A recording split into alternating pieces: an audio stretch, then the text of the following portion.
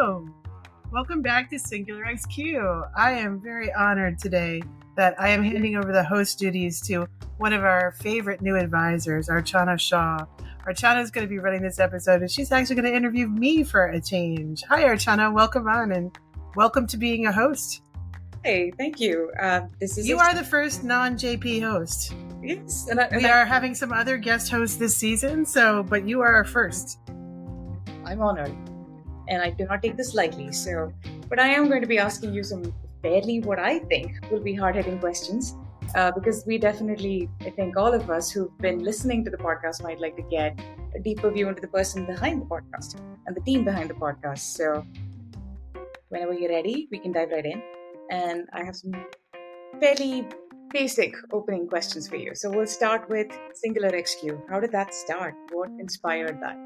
Well, Singular XQ was really at first just a solopreneur consultancy where I sometimes use subcontractors. And about a year and a half ago, maybe not quite 2 years now, business really picked up and I was starting to get more work than I could take. And I started subcontracting out to a larger and larger group of people in order to not turn work away. And so we talked about scaling because a lot of us really enjoyed working together, but we were sort of existing from contract to contract, waiting for another chance. So what would happen if we tried to scale? And as we set those wheels in motion, having a nonprofit was always part of the equation. We wanted to have like a foundation because we feel really strongly that training and giving back internationally to people ages 18 to 35, and even people who are older who are doing career transition was really where we wanted to give back the most. So we had always had the idea for a foundation attached to the company. But as we started talking about our clients and who we were serving and how we were serving them, there were a lot of problems that we all had shared in common. We shared a kind of mutual misery that we discovered in the workplaces we were serving, mostly because we would be getting called in when there was either something new being started up or something that was undergoing a digital transformation, a legacy organization going through a digital transformation. And there was a lot of hardship and a lot of misery, and it was very hard to even get our clients to hear us because of the pressures and the internal politics of what they were sustaining through all of these large, highly funded, but somewhat ambiguous digital transformation efforts that we were seeing. So we thought, how can we really, really help these people, really impact? Because the game is being played by an old set of rules, and those rules don't apply anymore. And we can see this very clearly, that it's failing, it's causing pain, it's causing suffering, it's causing waste. And so we wanted to really get down in under and help change the game so that these transformations had a much bigger chance of being impactful and not failing. So that's when we started to realize we were a nonprofit. And that's how Singular XQ was born. Okay, a noble pursuit and a noble idea. Yes. But speaking about the mutual misery, and digital transformation is a big thing in the industry. There's people at varying levels of maturity of it, regardless of what size of company you are. But if you don't mind, we can dig a little bit deeper into that. I'd love to hear one personal story from you on one example of a digital transformation that went really well.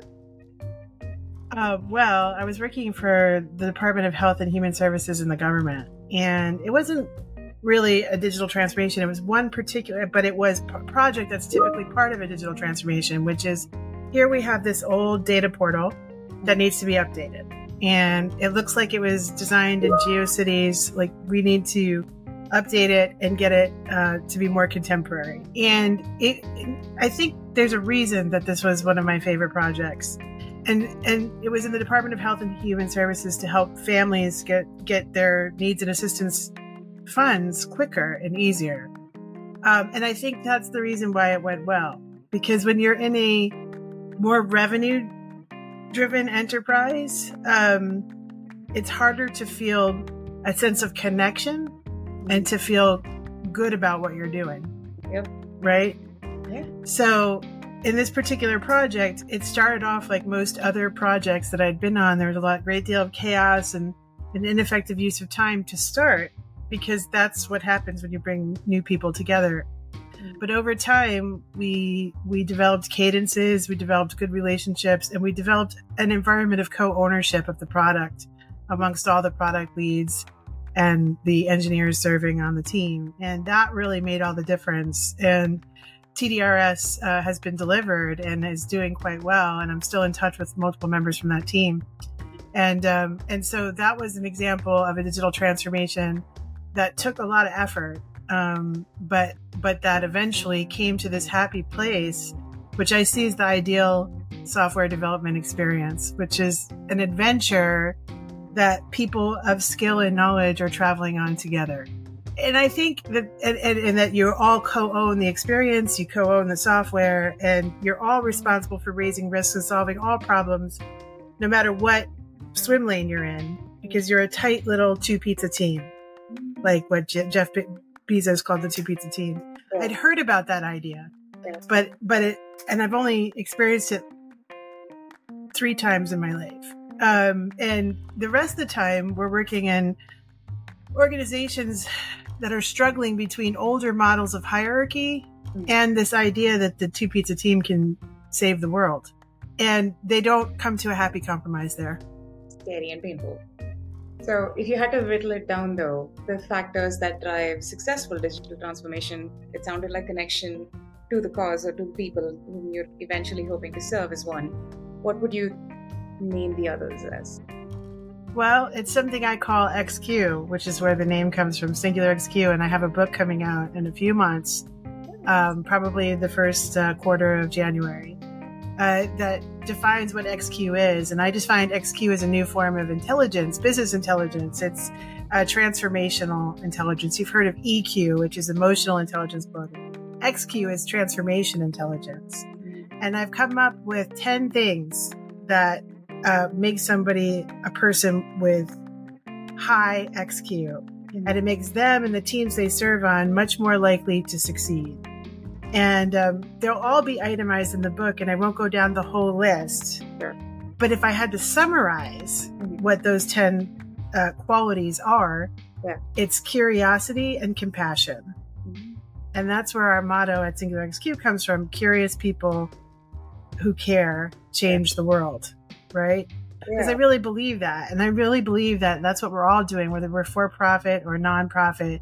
We're literally changing the world now. We're working almost underground, like with a blacksmith underground, to wield a new future together.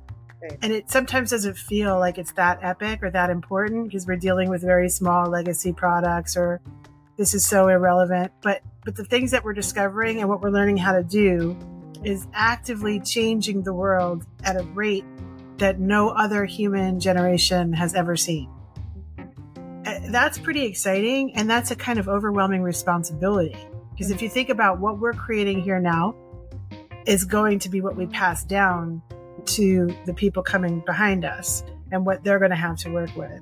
Yep. And that could be a nightmare, or that could be a much better world, depending on how we put our minds to what we're doing right now. And people with high XQ, some of the ideas in XQ aren't going to be new to people, but when you put them all together, it's a new way of doing business. It's decentralized. It's trusting. It's learning how to leverage knowledge capital. Okay.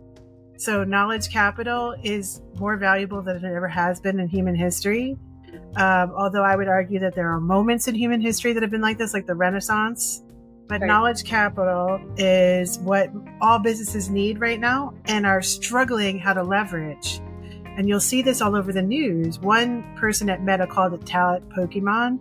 And there was another Business Insider just yesterday about this phenomenon of collecting talent and putting them in place, but then not knowing what to do with them. So we know we need a data science team. We know we need PhDs with social science qualifications that can analyze human behavior inside complex systems. We know those people. But we're going to put them in here and we're going to create fake work for them. And we're not going to actually unleash them because we don't know what to do with them yet. We just know that we need them. Yep. The post-pandemic recruiting bubble, and that was quite the spectacle to watch.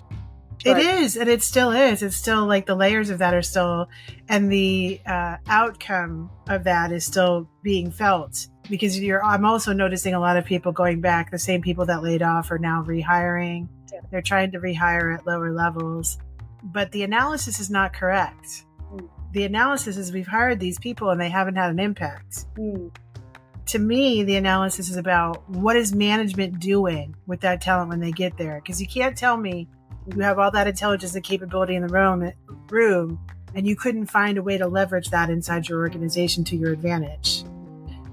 The reason is when you leverage knowledge capital, it is destabilizing and disrupting, and it attacks decision-making power in multiple ways, which makes people who hold that decision-making power very nervous. Right? Yes. So now, learning how to be a leader of people in possession of knowledge capital is quite a different game. And that's what we realize that we really have to get into here at Singular XQ if we want to succeed the way we want to succeed. Otherwise, we get pulled into these failed digital transformation and become accomplice to it as consultants. We don't help it. We're forced to be accomplice to it. Can you help me understand, and for everyone who's listening in, when you say knowledge capital, what do you mean by that? Or just tell me a little bit more by that. So right now, I believe that the knowledge capital resides in engineering, as always. It resides in data literacy, and it resides in social cultural domains like humanities and social sciences. Those are the three areas that are really desperately needed right now. Okay. And it's those three together that are going to create massive change over the next couple of decades, but it has to be for the leaders who are strong enough to be able to withstand what that means. What happens when you have people in possession of knowledge capital working autonomously on tight teams, and you can't control the outcome, right? What's going to change is going to change. That's really, really going to be the interesting part of the next few decades, I think, because while technology changes quickly, humans change slowly. True. So then let me ask you this. This is my first would you rather question. So would you rather be on a people score power, or would you rather be leading a slower but moving in the right direction kind of enterprise? A two pizza team or the well, those two things, like two pizza teams can move slowly too. Like I'm a big fan of saying you have to slow down to speed up. Yeah. And one of the biggest things that we have, the most pernicious things, well, the number one most pernicious thing is unearned privilege. But we can return to that in a minute. The second most pernicious thing is that people believe that speed and revenue are intricately entwined together. And it's very hard for people to understand long tail effects. So the long tail is where humanity-centered design really, really went. For example, it's now becoming a matter of legality, which I really appreciate. But up until this point, we've had the ability to use dark UX patterns, black hat UX patterns, right? And those dark UX patterns are very deceptive.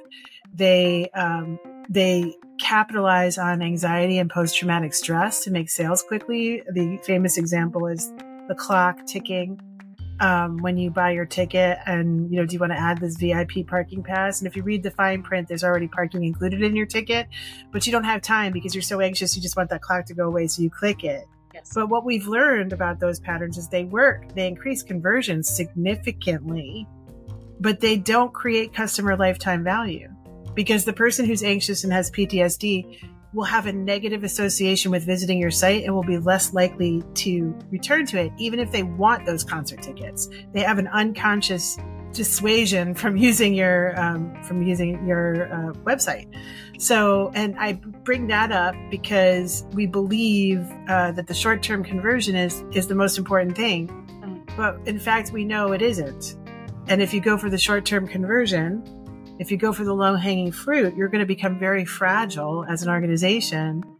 And we're seeing a little bit of that. I can't make a prediction of the future, but we can see how destabilized Google has become from losing search, right? And when search was destabilized. So if you're going for that easy conversion, but aren't doing long-term planning, and I'm not saying Google didn't, I'm just saying, it's very easy for even somebody as large as Google to be destabilized, but you have to be doing long-term planning and long-term visioning. And that takes time and effort, and it accumulates over a period. It's durational. It's not like, hey, here's this 2-week research period and now it's over. It's durational. It has to be constant, and we have to return to it over time, so that even the research itself, like the design, is iterative. So that's where we're moving into next. Now that we are watching the speed to market thing evaporate, and I can give you multiple historic examples that show you that first to market is not an advantage. First to market is a disadvantage. The Spotify Pandora story. Oh. Yep. I invite people just to search it up and as my kids say, search it up and read about that, because Spotify is who it is because Pandora was first to market. Oh yeah? Yeah, that's true. Yeah. And they learned from Pandora's mistakes. Wow. It's called the Pandora effect, actually. Okay. Yeah. Well, that name took on a very, very historic meaning for the wrong reasons. So, okay, so then switching gears to the other side of that same coin, do you have a horror story that you can share with us for digital transformation that you had to live through? Well, I have NDAs, right? Okay. Suffice to say, I have so many. Oh no. But what I can say, and I'm going to change some details so that it's not instantly identifiable. But there was one company that I worked for that was very cutting edge. They had been valued at $2.5 billion in its first round of funding. Wow. So it's a perfect example of these kind of helium valuations that have been going around lately, that have been trending in the past 10 years. And that I think they have a damaging effect because it's not real. It's inflated. Yep. And it gives people, as you and I have spoken about, the research that I've been doing, and this will all be in my book as well, but that when people hear about money, it doesn't even have to be connected to them directly, just as a general topic, they're more likely to behave badly. They're more likely to be dishonest. They're most likely to exhibit self-interested and narcissistic behavior. So when you go into a company and everybody's talking about 2.5 billion and they're talking about their stock options values and all of this sort of thing, it creates some bad behavior. It's the inevitable outcome of such a thing. So a startup leader has to be conscious of that and decide in advance, what are you going to proactively do to mitigate some of that self-interested, I call it Lord of the Flies behavior inside the company. And if they don't plan for it, it will get the better of them. And I saw this inside this company, and basically there was a kind of lack of process inside, and a lack of governance, and a lack of data hygiene that I found very disturbing, because it went against most of the practices that I'd seen. So I was an advisor to the C-suite, and I escalated the pattern, and I told the leader that the chance of a high stakes public failure with the kinds of behavior I was seeing was about 100%. Because what was happening was people weren't working as a team. People were working on the code repository late at night without recording what they were doing, without there being a change log, without anything. There was no agile DevOps process that I could identify. There was nothing happening, and there was no way to escalate risks effectively, which led to a culture of not escalating any risks and just looking the other way. But then there was a massive data breach a couple weeks later. Oh, no. And it involved some people's reputations, because some things were sent out in the data breach so and I did not feel schadenfreude or I told you so. I might have felt I told you so just a little bit, but when you've been around working as long as I have in these different kinds of scrums of all different kinds of people, like techie people who are, in this field, that field, this industry, that industry, this language, that language, this, this perception of Agile DevOps, that perception of Agile DevOps, you see all these things, you start to see the anti-patterns pretty clearly when something is happening that is going to lead to disastrous outcome. Right. And so it's kind of hard. And this is what I mean by knowledge capital. If those people are calling the shots, the people who have that experience, and in this case, those people were there inside the company watching the train wreck in slow motion, but because of politics couldn't get underneath it or behind it and root it out, they just had to watch it play out because the people with the experience and knowledge in those areas weren't being empowered. And so that was basically what happened. I don't know what's happened since, except that I know that the company was bought out by another company and was absorbed, and hopefully they learned. And that's the thing. Sometimes you have to watch when you're an advisor or a consultant. You have to watch your clients make bad decisions and then deal with those consequences, Right. and then help them dig out of that. Right. Without saying I told you so, but it is. You can see it coming from a mile off. Like the biggest thing I can tell when something's going to happen, like somebody's going to like hard code an encryption key or something like that. Like there's certain undisciplined behaviors inside engineering scrums that lead to those kinds of mistakes, and so when you're not doing the proper process, there's not the appropriate governance, that's what's going to happen. Yeah. So this circles back all the way to what you started with, which was essentially all the way to the back was a culture of curiosity, compassion, with the right cause, empowering the right people, and then making sure you're working together the right way. What would you say are the don'ts? The don'ts. Don't try to transplant organizational hierarchical structures onto a software development team. When you build a software development team, whether it's to maintain an internal product or a consumer-facing product or whatever, when you build a software team, make that autonomous, right? Embed the talent that you need in that team, right? Don't have outside service models. The outside service model is very tempting when you're a large legacy organization, and it's okay to have centralized practices that like continue to raise the bar for everybody who's embedded. Right. But the actual service of the product itself should happen on an embedded team where the design, the research, the strategy, the technical side of it, and the business side of it are all together in one room and have to come to an agreement. Yep. They're right. in level playing field. They're all aware, rooted in the same knowledge.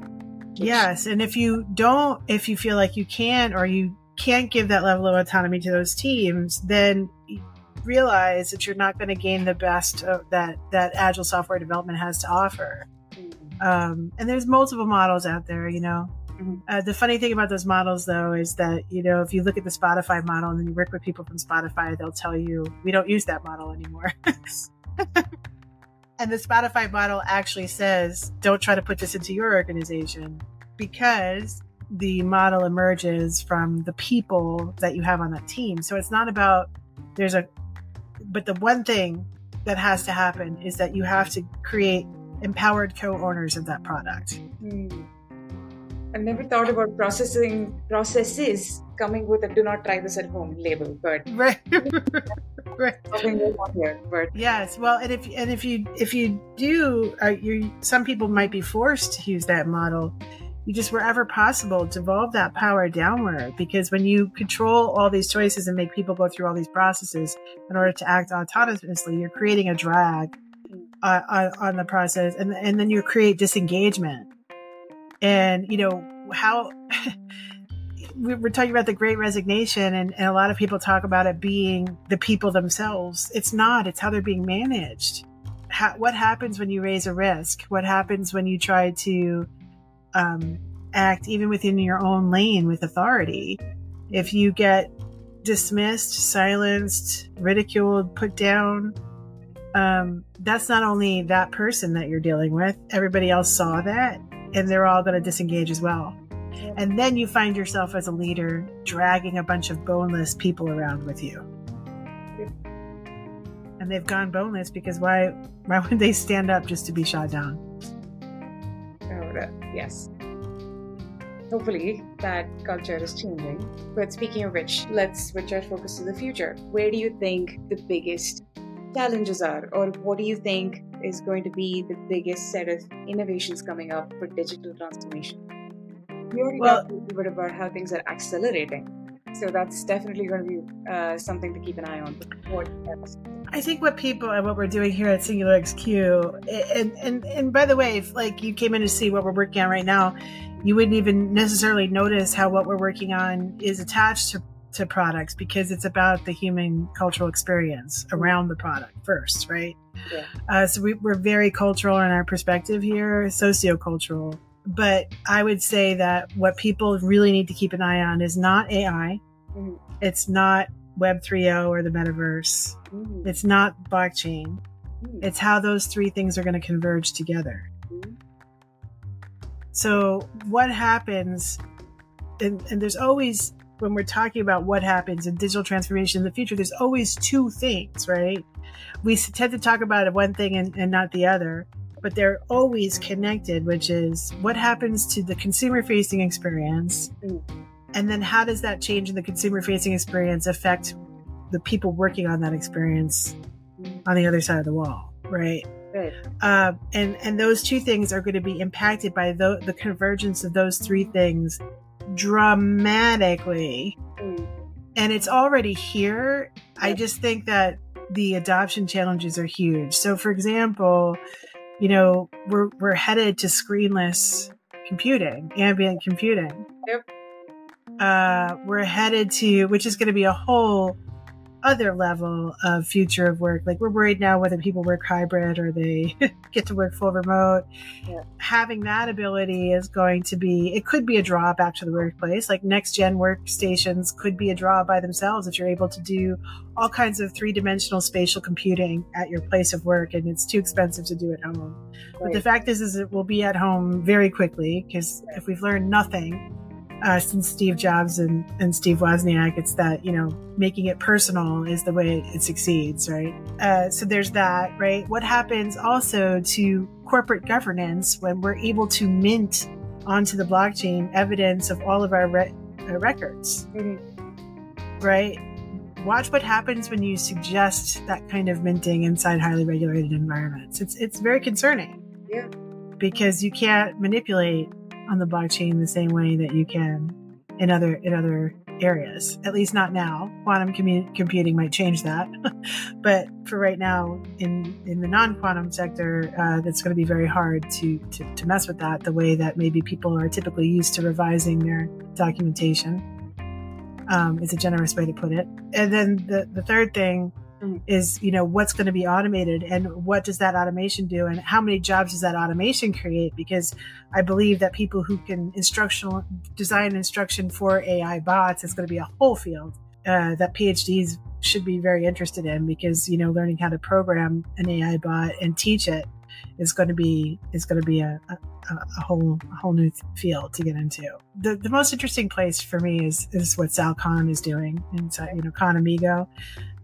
But that kind of thing too is he's working in education, and in fact, what we are dealing with is a high level machine education.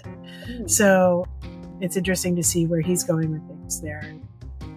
But yeah, it's how those three things converge that people are going to be actually floored by. Because I think right now, venture capital and the game of venture capital and innovation right now is, pick a niche, pick one product, and focus on it. Yes. And here's another reason that we decided to become a nonprofit. Instead of trying to gain competencies across the cross-functional things that we all need to be competent in to understand what's happening right now, instead of working on that together, people are trying to narrow things down to a very small niche and a very small piece of the pie because they believe that it increases their chance of winning the game. Maybe they're right? But the fact is you can't be piecemeal anymore.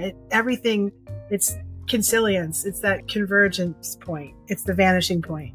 And we're there. That's where we're headed. The 12-year-old in me is thinking that we're talking about science fiction, but it got here really fast. The world really moved to this point. So I think the next couple of years will be transformational. I think the impact on human lives will also be huge. Yes. We don't... People are not prepared for what's coming. Okay, so and I don't mean to leave this hanging on quite the cliffhanger, but it is a cliffhanger right now. We won't know where this is headed until we see what the governments do about it, how people react to it, so on and so forth. But I was hoping to learn a little bit more about the process. So a sneak peek behind the scenes of the podcast itself in particular. So tell me a little bit about how you've been approaching people, how you get them to come on, what your process is, what your team looks like, all of it. We want the full story. Well, I started it first by myself, and then Brogan Malloy and Lauren Edwards from the Emerald Isle from Ireland joined us as editors, audio editors. Mm-hmm. And for a while, we were lucky to have Kaden Chernoff as a producer to help develop the show for a while. Kaden's moved on to something else professionally, but she's still in the periphery, and I hope she might come back at some point too. But she was really instrumental in season 2, like helping me start to get a different shape to the show and everything else like that. But what we do is right now, I have a background in theater and film from my young days, and I really like producing content, but I also don't have a lot of time to produce content. So what Singular XQ has been up till now, and those of you who are listening who have been on the show know I have a very particular brainstorm game that I play in the first 10 or 15 minutes of the recording session. And then that's how we come up with 5 cool topics to talk about. And I sort of just guide the conversation along those 5 topics. But because we did the brainstorm and did some convergent and divergent thinking together beforehand, it's not quite rehearsed, but it's also not completely coming out of left field, right? So that's the way so there's not a lot of planning. And the people that we invite we're cross-functional at Singular XQ. We believe that the best experiences are cross-functional, and that becoming super nicheified inside little silos is good for a particular stage of development. But now those of us who are becoming more senior need to break out of those niches and start talking across fields. And if you can't talk across fields, you're not going to be successful in this environment. So we try to pick people from a large cross section of fields. I'm influenced by the fact that I've been in UX for a long time. So a lot of people are UX and research in particular, but we also have people in cloud, in AI, people who are product designers, people who are engineers, people who are, usability scientists, human factors engineers. We have people who are intellectual property experts.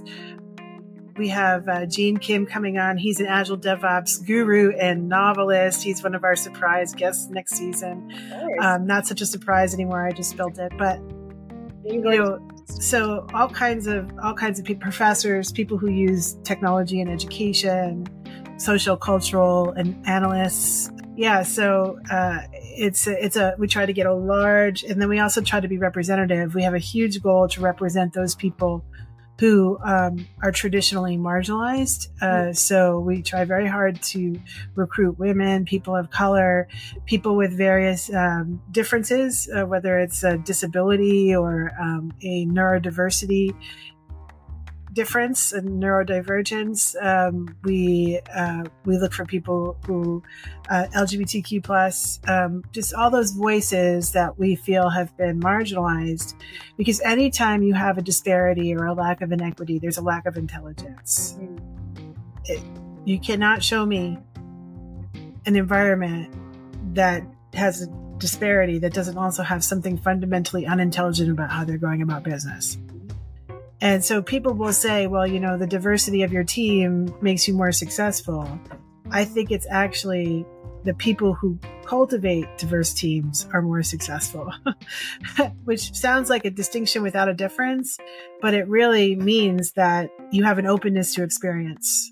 That's unfortunately rare, but openness to experience is one of the things that gives you XQ. You don't need to control outcomes so much that you can dare to have people in the room that shake you up a little bit, and that you like that and that you thrive on that. If you like to have a room where everybody looks like you, you're not going to do well in this environment of VUCA, volatility, uncertainty, complexity, ambiguity, right? Okay. You're not going to do well, right? So I think it's a correlation, and then our teams that have diverse viewpoints, just more intelligent as a collective, probably, right? But I would say first and foremost, whoever was responsible for putting that team together has an openness to experience and isn't trying to cultivate people who think and look just like them. Diversity of thought is huge as well. So we try to not like go, oh, Ivy League this, Ivy League that. I don't go just to my MLM at NYU. I don't just go to NYU. I don't just go to any of the other like big name universities to get people, because diversity of thought is important. So we have people on who've never been formally educated; they're self-educated. So that's a big part of how we do it. And then we record, and I do the content editing now, and Brogan and Lauren do the sound editing. I'm hoping now, very soon, I'm going to be able to do a much more polished and structured format for the show. Nice. But we're growing into that, and that's why we're entering our fundraising period. Well, I've had a chance to at least get a little bit of a sneak peek into your process and how, and I've seen you work really hard to make sure you're getting as many perspectives as possible and be as open and inviting as you can. So I can vouch for everything that you said. I've witnessed it firsthand. Oh, thank you. But in terms of the outcome and whom you're trying to reach with the podcast itself, it looks like in some way or form, you're already building your knowledge capital of digital transformations through perspectives. And it's a 360 perspective. You're getting every single role involved over here at every level of formal education, at every level of maturity of digital transformation, so on and so forth. So to some degree, you're already kind of building that capital here. But what is your one single aim or goal or hope? That's like the conventional wisdom is like the hook has to be there. And it's not that I don't believe it, but I have struggled with it because digital transformation is such a huge umbrella. And curious people who care is about as close as I came to defining who I'm trying to reach. But I would say that I think that we're going to look back at this era. I've said this to you earlier. We're going to look back at this era as a time of pure insanity, kind of like Gold Rush in California. And we're going to look at what my biggest concern right now is, Archana, is that this whole generation of leadership in engineering, design, management, is research is going to waste because they're getting a chaotic, inhumane experience inside these organizations. And I think that inhumane experience is the rule and not the exception, unfortunately. Unpsychologically safe or psychologically dangerous would be the opposite of that, places, and that run them ragged and throw them out like disposable Kleenex and don't give them the autonomy that their skill, experience, and education deserves. So they're becoming embittered and cynical, and then they're going to have to lead. So what happens? This bothers me because I've seen it. Very talented people who are not being developed and are getting a very cynical point of view on what's going on in tech and innovation. So I would say that what I'm looking for are those people who see what I'm talking about, who can identify it. When I say this, they don't go, "Oh, that's not true. Everything's great." Because if you think everything's great, then you're the beneficiary of the status quo, and that's not who I'm talking to. If you think that there's problems, really big problems, that it feels sometimes like we're not doing anything meaningful at all, that it feels like we're engaging in theater and we're not, and that we're actually trying to do everything we can to not be effective, because to be effective would be too destabilizing.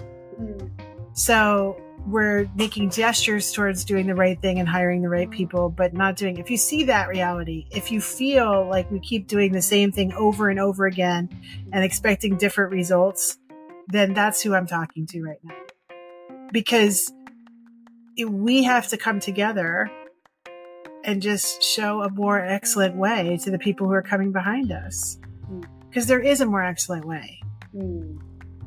And we personally feel like we have to be like the PBS of software research and development in emerging tech, like the Channel 13, like in New York, it was Channel 13, the PBS, the people who produce Sesame Street, a resource for people, a nonpartisan resource that is working on that better way for, it isn't always about the revenue. It's about human flourishing? How have we improved people's lives? And if that's what we say we want to do, how many people say we want tech for good, we're doing for the social good, But if you're saying that and the people inside your company are miserable, you're going to get the exact opposite of your intended results, because miserable people don't create great experiences. No, they don't. And especially if they're not empowered to, or they're handed short-term gains to go after instead of the long-term vision that you're solving for. Yes. So what's next? What's coming up? Well, we have our Patreon launch. You guys can go to the website. I'll include it in the program notes. And our Patreon, we would really like your support, because we have some plans for the show. But to develop the show in the direction that we want, we need a little capital infusion. Everything will always be free. You'll always have access to the show for free, but there are going to be some benefits to becoming a supporter, all the way up to being a producer or an executive producer, which allows you to co-promote with us on the air, to speak out and say that you want a particular kind of episode for your own work or the work of a colleague, or that you want to talk about a particular issue. You can book your own episode to come on and talk if you have a project you want to talk about. But when you get involved at the producer level, you're really going to help us to face the future of Singular XQ. At the highest level, you're actually involved in making decisions with us. So I would really encourage people, if you're hearing this and any of it resonates with you and makes sense, there's more details about how we're going to bring about these changes to come. But for right now, supporting this podcast so that we can reach as many people as possible would really be a huge help. And if the podcast raises even a little bit more money, it's going to underwrite our bigger fundraiser, which is underway for the company right now. So that's what's coming next. We have some really great research happening already through volunteer effort. We have one person who's working on, you're involved in this one, Project Unicorn. We have working on international student experience and across human and technological touchpoints. What is the ideal physical and digital experience for the international student coming to North America to study? And that's been very rewarding work so far. We also have some really, really awesome research going on in sustainability. Alicia Wigway is leading that. It's called Project Wally, and we're actually working on an open source comic book with a bunch of Cornell students. We're doing an open source comic book on the history of open source. So we're really excited about that because we feel like one of the barriers to understanding in our the audiences that we're trying to reach that would be supporters of us is, why is open source important? What is it? Why is it important at this moment in history, which we believe open source is a game changer right now? It's been around for a while, but it really could make a huge difference at this moment where where the ethics are so fraught. We have very low trust of the large tech companies. They have a part to play for sure. But we sort of need these outside, smaller bodies of responsible citizens and that's kind of what we're building here as a citizenry for people who are involved in tech innovation and software development. This is your place to come to get educated, to train, to experiment, to let your creative flag fly, and work on things that are for the social good. We have some hackathons coming up next year. The dates haven't been announced yet, but we're going to do at least 2. And, our website's being redesigned as a open source repository. There'll be a GitHub repo attached to that as well. We're off to the races. That's awesome. You have a lot lined up the next year. Yes. It'll be a very full year. Oh, yeah. I've been listening to the podcast. I can't wait to get on Patreon. Yes. I never know how to say it right. And I know there's going to be... Well, you already gave us a little bit of a teaser as to who to expect in the next season. I can't wait to see what other heavy hitters you've got coming up as well. Yeah, we have a couple of crossover guests that are very, very popular in the business world. And one is even in the world of streaming media entertainment. We're really excited about it. We're not going to give it away. But some big names in human-centered design, some big names in agile DevOps engineering. That's the funny thing about being truly cross-functional. Yeah. I think of all of these people as celebrities, but whether or not you think of these people as celebrities depends on what lane you travel in. Yeah. So if I say one person's name, and he's an agile DevOps engineer who's been at a lot of conferences. He's kind of a rock star, but like the designers are like, who? And then I say another name in human-centered design who's synonymous with the name human-centered design, and engineers go, I think I've heard that name. But see, that's kind of what I'm talking about, right? Like Singular XQ should be the room where everybody comes together and each other's heroes become each other's heroes. Yeah. Right? I think people get fatigued by this idea like, well, this is my lane and I know this. So I don't need to know who your heroes are because I don't need to read those books or see those things because that's not making me better at my job. But actually that blinded thinking is what's making you worse at your job. Oh, I couldn't agree more. I will happily be the first to admit I don't think I knew all of the guests you've had on. But the episode on cloud computing, that was quite the eye-opener. It's not a perspective I'd heard before. Even if I'm working with them on a daily basis, we're so down in the nitty-gritty, getting that high-level view of this is sort of where the whole world is heading, was a very refreshing perspective, and it was quite the eye-opener. So. And I think part of it is like, I'm a Gen X person, and I was thrown into my first like engineering team. There wasn't even an Agile Scrum then. It was just a team. And they threw me on the engineering team. And because there wasn't a real, like UX technically existed and there were human factors engineers at the time, but they kept saying human factors. Because I think for those engineers, I was a young woman and they thought that I would be really helpful. And they were like, yeah, she could be like human factors, right? And that's exactly what I did. I was there to actually translate. They were mostly foreign national and they were engineers. So there was the issue of the accented English and the engineering speak. And they needed people to help translate that. And I had been working in creative spaces with biochemists and pharmaceuticals. And so I was able to translate those people well to the business. So they put me in here as another kind of translational force. And that became what we would recognize as human factors or UX, doing a lot of research, writing manuals, writing technical writing, building the intranet, things like that. Yeah. But the thing is there was no real title or lane for me. I was a utility infielder for those people who played baseball or softball, but I was kind of being thrown. So I had to learn what everybody was doing. And this only made me better at what I was doing and my ability to talk to different kinds of people.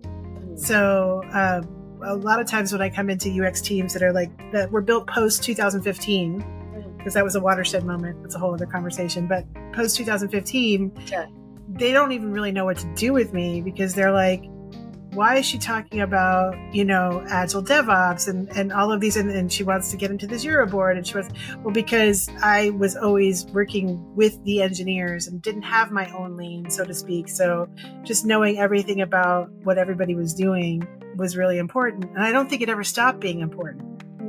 But I think a gold rush happened. People saw a lot of money. All of a sudden, what I was doing became intelligible. So a lot of people showed up at the party. And I'm not saying they didn't belong there, but they certainly didn't come with the attitude that they had to learn everybody else's jobs inside the engineering team. And they came in with graphic design skills a lot of times. And it doesn't always translate. And those are the people that are fighting bitterly with engineering because they really don't understand each other. They're speaking different languages. But when I come into these teams post 2015, they say, wow, I saw one written report about me. She has a lot of engineering empathy. And they're so shocked because they're not used to designers exhibiting that. Wow. But I would say that's the number one talent a product designer needs is to empathize with what the engineers have to build. And empathize what engineer experience is. There's a whole field called engineer experience where there's experienced designers who work on how to create a repo that people want to maintain. Because if you build a code repo that is unpleasant and hard to maintain, it will fall into disrepair like that. If you create a great engineering experience that's fun to maintain, and there are things that make it more fun and easier to do, then it won't fall into disrepair as easily. So that these are things that people don't on the design side of the table don't always think about, right? And so. Yeah, but that's really the future is cross-functional. The future is not being specialist. That completely makes sense. And I think what you saw about them not knowing what to do with you, especially as we talk about the future and so many things evolving so quickly, I can totally see that happening where we're like, I know this is your role, but then how do you apply it and why are you in these conversations? We're already kind of seeing that in some places with everything that's AI. And it'll only get stronger and faster. So I can't wait to hear more about those perspectives.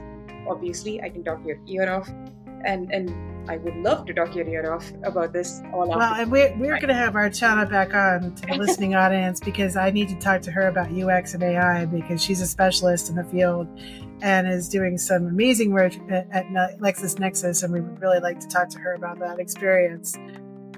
So yes, but yeah, I think it's we're so lucky to have you, Archana. Oh, thank you. And credit where credit is due, it's the team that's doing all the hard work. I just get to sit back and watch all of this. But to everyone who's listening in, you heard her. You can see the wealth of experience that she brings, and obviously this is her inspiring leadership is one of the reasons I signed on. So as and when you have time, listen in to all of those other episodes if you haven't already, and make your way to Patreon as and when you have it. Thank you, Archana. Thank you, everybody, for listening. And everybody, be well.